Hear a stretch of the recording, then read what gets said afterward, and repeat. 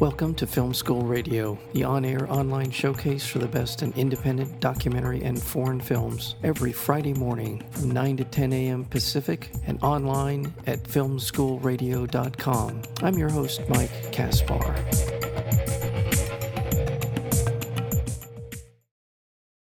That was The Byrds, Mr. Tambourine Man, and that is as good of an introduction in terms of musical keys as I can think of to introduce this wonderful new documentary film called Echo in the Canyon. It celebrates an explosion of popular music that came out of Los Angeles' Laurel Canyon in the mid-'60s as folk went electric. The Byrds, the Beach Boys, the Buffalo Springfield, the Mamas and the Papas, and many more helped give birth to the California sound.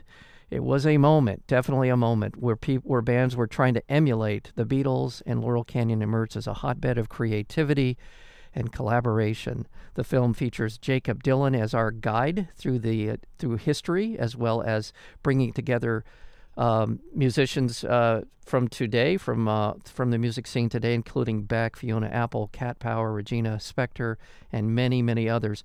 But this whole enterprise is the brainchild of the director, former music journalist, record producer, and label executive, and that would be Andrew Slater. And with that, Andrew Slater, welcome to Film School. Thank you. Nice to be here. Yeah, it was a little winded there, but I hope we got everything covered.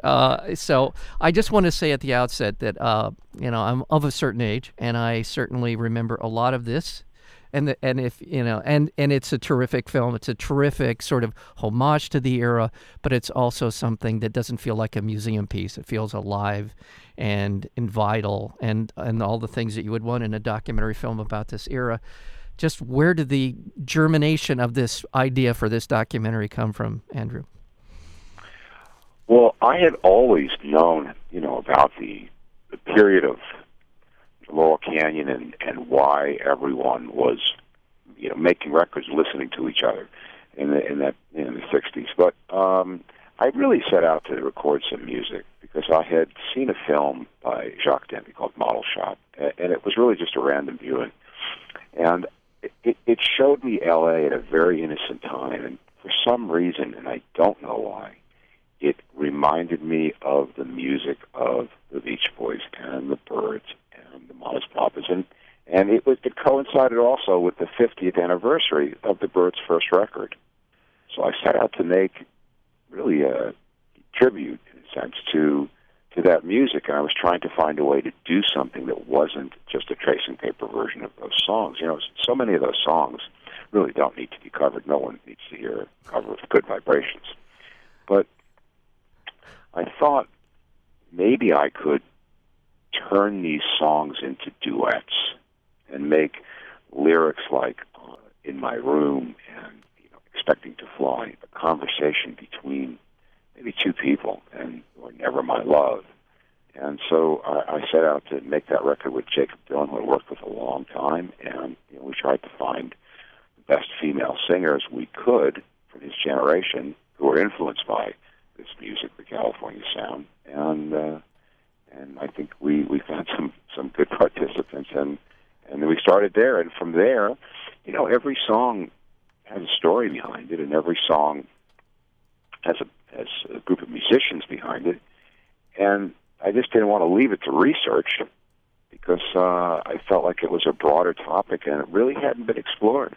Laurel Canyon, when you think of Laurel Canyon, you think about Joni Mitchell and you think about the singer-songwriter era, but really there's three sort of distinct periods to me over a short period of time.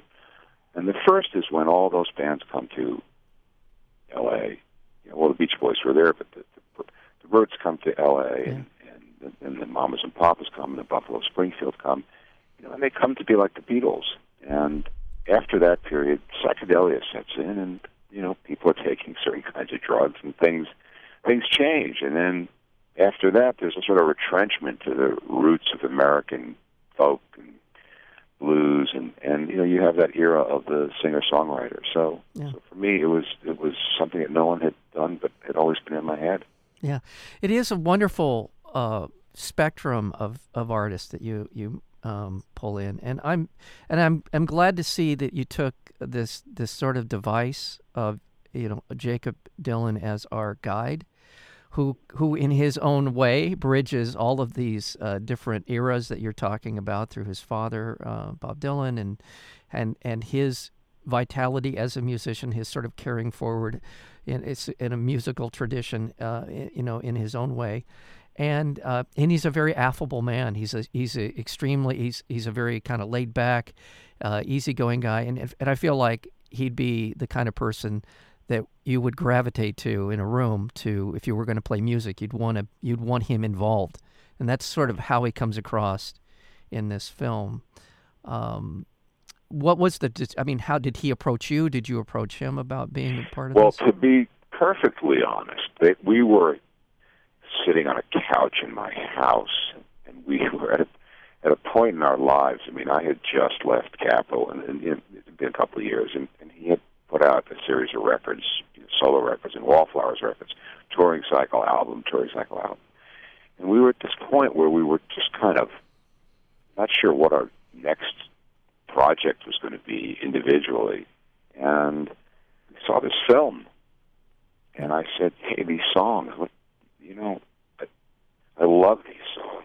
Let's go back and look at, Going Back, and, Bells of Rimney. We probably started with Bells of Rimney. Yeah. And so, at a certain point in your life, I think sometimes you look backwards to kind of see where you're going to go forwards.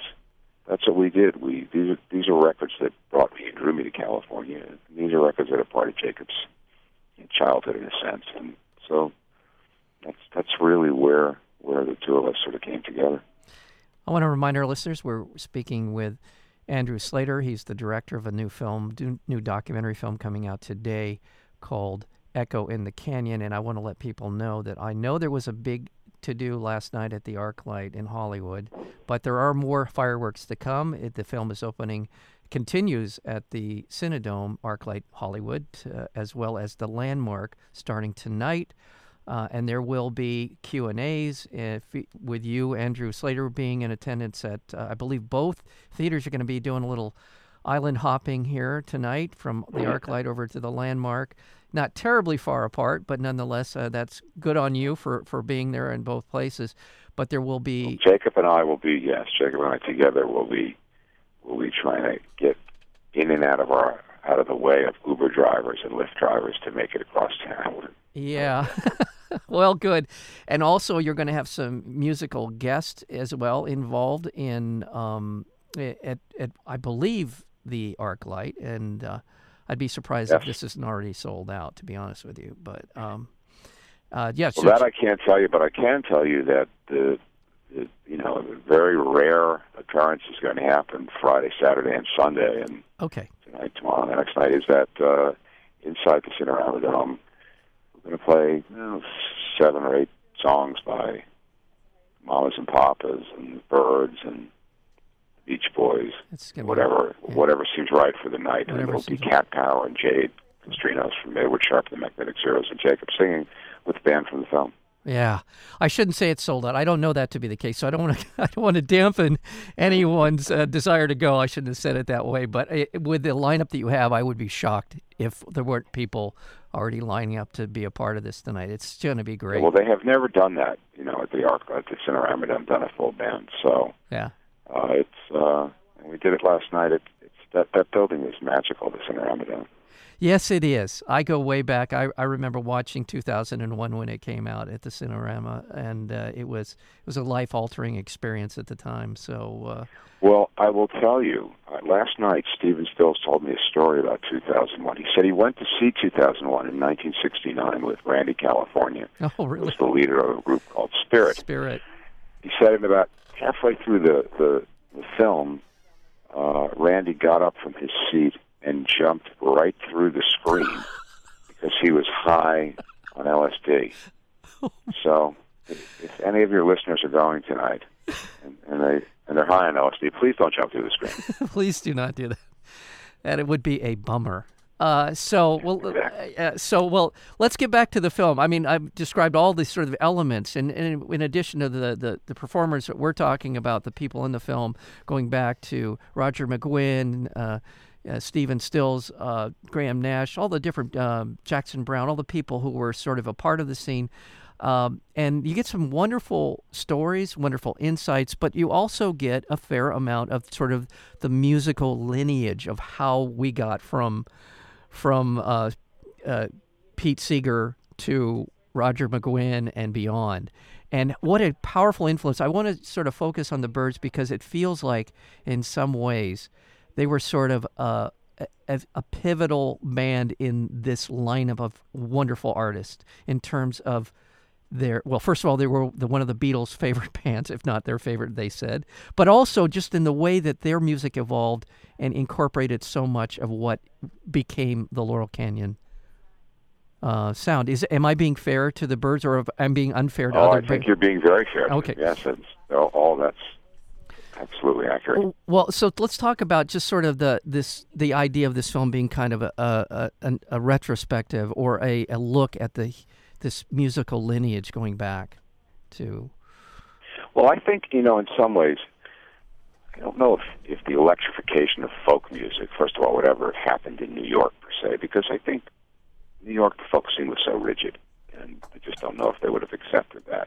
But California, one of the reasons we love it is that it represents a sense of freedom, and it represents a sense that anything is possible. Your dreams can come true here. And I think for Roger McGuinn, he had such a gift of taking a song from one medium and maybe taking it into another medium, which is what happens when he picks up the Rickenbacker 12-string. Yeah. When he electrifies folk music on that first record, it sets off a wave of change, and people start writing different kinds of songs because those songs become hits, and so. While the Byrds are emulating the Beatles, they have black velvet collars like the Beatles, and they have mushroom haircuts like the Beatles. Their sense of harmony and the use of the 12-string inspires really the Beatles to and certainly George Harrison to write "If I Needed Someone," which goes on Rubber Soul. And Rubber Soul is heard by Brian Wilson, and he writes Pet Sounds. Beatles hear Pet Sounds, and they write Sgt. Pepper. So the Byrds' influence is immense. Yes, and I love that. I love that progression of that story because it's something I've heard and read about for a long time, and it's great to see it in the film, and it's great to see. Again, art is it's I don't know how easily we can define specific. Direct lines from one point to another, but that story is verifiably true, and obviously from Sgt. Pepper's, you get and Pet Sounds, you get everything that we know today, in some manner of speaking, and it's so wonderful to see these people. And one of the other things in the film is over the course of the film. You helped put together a concert with some of the people we talked about earlier, Cat Power, Fiona Apple, Beck, Jacob, and all that. And again, the music still holds up. I think that's the thing that comes across in watching this is the power of the music, the beauty of it are certainly there to this day. And that's as good a test as you'd want, right? Absolutely. Like you said, it's the framework for everything that that happens in rock music, certainly for the next 50 years. Yes, it does. I want to mention, and not so much in passing, but I do want to acknowledge that Tom Petty is in the film. He's in it almost all too briefly because we obviously lost Tom fairly recently, and it was good to see him, and it's good to see. And he, in many ways, was one of the most avid admirers, at least it seems musically, of the Byrds. He seemed to have picked up that Rickenbacker 12-string sound as well as anyone since the Byrds. Is that a fair statement? Oh, yeah. Well, look, Tom really bridges the gap between the two generations that are represented in the film. There's Jacob's generation, and that's Regina and Fiona Apple and Beck, Cat Power. And then there's the artists who wrote those songs, obviously the Byrds, the Beach Boys, the Mamas and Papas, and Buffalo Springfield. And in the middle, you have Tom. So in the film, Tom is really like the professor. Yeah. I mean, he was such a student of that music. It's what drew him to California. And, you know, one of the great things in the film, not just with Tom, but, you know, you usually get to see people when they're doing interviews and they have an album out, and they're really talking about whatever work they've created, you know, as they should. Yeah. The thing that's great about the film, at least to me, is that you see these people talking about, in a very personal and unguarded way, each other's music. Yeah. You know, and Tom he's not talking about songs he created, but he's talking about all of the music that influenced him. And you have Stephen Stills and Brian Wilson, you know, and Michelle Phillips, just talking about other people. Yeah. You know, as well as giving you a little insight into their story. So for me, it was such a revelation to have heard that while trying to, you know, capture it, create the right setting for people to have that conversation. Right. And in just the last minute I have with you, I just want to acknowledge this sound. There's something that it's diverse. The sounds coming out of the canyon, these different bands are diverse, but they seem for me to share this kind of harmonic. There's a harmonic relationship that the music has in terms of the beautiful sounds. The Mamas and the Papas are, I think, some of the most beautiful vocals that you'll ever hear. The Beach Boys, obviously, their harmonies there were amazing. Same with the Byrds, same with the Buffalo Springfield. All these bands seem to share this ability to be able to make beautiful music, and it's not puffy. It's not necessarily retirement home pretty. It's beautiful and it's uplifting, and I just think that if that seems to be a characteristic that for most of those bands was an important part of the making of the music that they produced. Yeah. I love your film. I got to tell you, I mean, it takes me back. It takes me back, and also it's great to see it framed in such a way that it doesn't feel like a museum piece. And well, we were trying to make something new out of something that inspired us. You know, I mean, which is hard to do. I didn't want to make a historical document. I didn't want it to have a feeling like you were watching something, you know, perhaps on PBS. Not that there's anything wrong with that, right. But for me, I was more interested in capturing the feeling of the time and creating something that you could actually see in the cinema. You know, my first experience with live music was not really in a concert hall. It was in the movie theater because I was very young. My parents wouldn't let me go see the music that I wanted to see. And, you know, I remember seeing Help and Don't Look Back and Monterey Pop, Woodstock, and my DNA forever changed in that movie theater, seeing those films. And so I wanted to create something that would, at least for the cinema, that would give you the feeling of something special. And that's why in the film you can go from the recording studio where Jacob is recording a Mamas and Papas song to the stage where they're playing the song, back to the studio and in front of the author who wrote the song or performed on the song in the middle of the song. Yeah. And you know, luckily with today's technology you could do that. But I also just wanted the feeling of kindness and community to come through from that period and not focus on the politics of what was happening at the Vietnam War and trying to, you know, change the administration from Republican to Democrat. I mean, you know, that's for somebody else to do. This is, to me, is really just about the people who wrote the songs and their them in a way as human beings, because in some documentaries it's so effective to be able to take the interview you have, and you know, I mean, when I watch them anyway, I see all kinds of footage and voiceover and stuff. But for me, as an ex-journalist, I wanted people to see the faces and the conversation of these people who wrote these songs. As a journalist, I was never really good enough to capture in words a description of what people were doing to convey what I was really feeling from them when I was talking to them.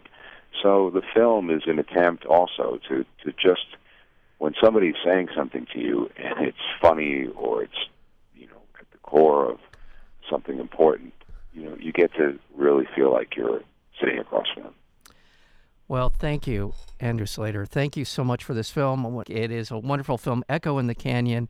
Again, you can see it tonight, starting tonight at the ArcLight Hollywood Theater, as well as the Landmark Theater, right around the corner, basically right down the road off Pico. It will. I promise you, you'll love the film, and you have the opportunity from tonight and tomorrow night as well. I believe Saturday. You're also going to be doing Q&As with Jakob Dylan. And Sure. that alone is an amazing experience, just to be able to be in a theater where the filmmaker is there to talk to you about how it happened. Well, Andrew Slater, I want to thank you so much for being a part of Film School. This has been amazing for me. Thank you. Oh, well, thank you for having me, and thank you for the kind words on the film.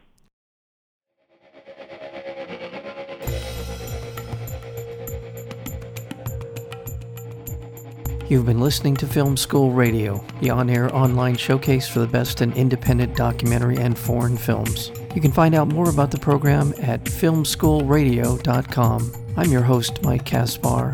Thank you for tuning in, and we'll see you next week with another edition of Film School Radio.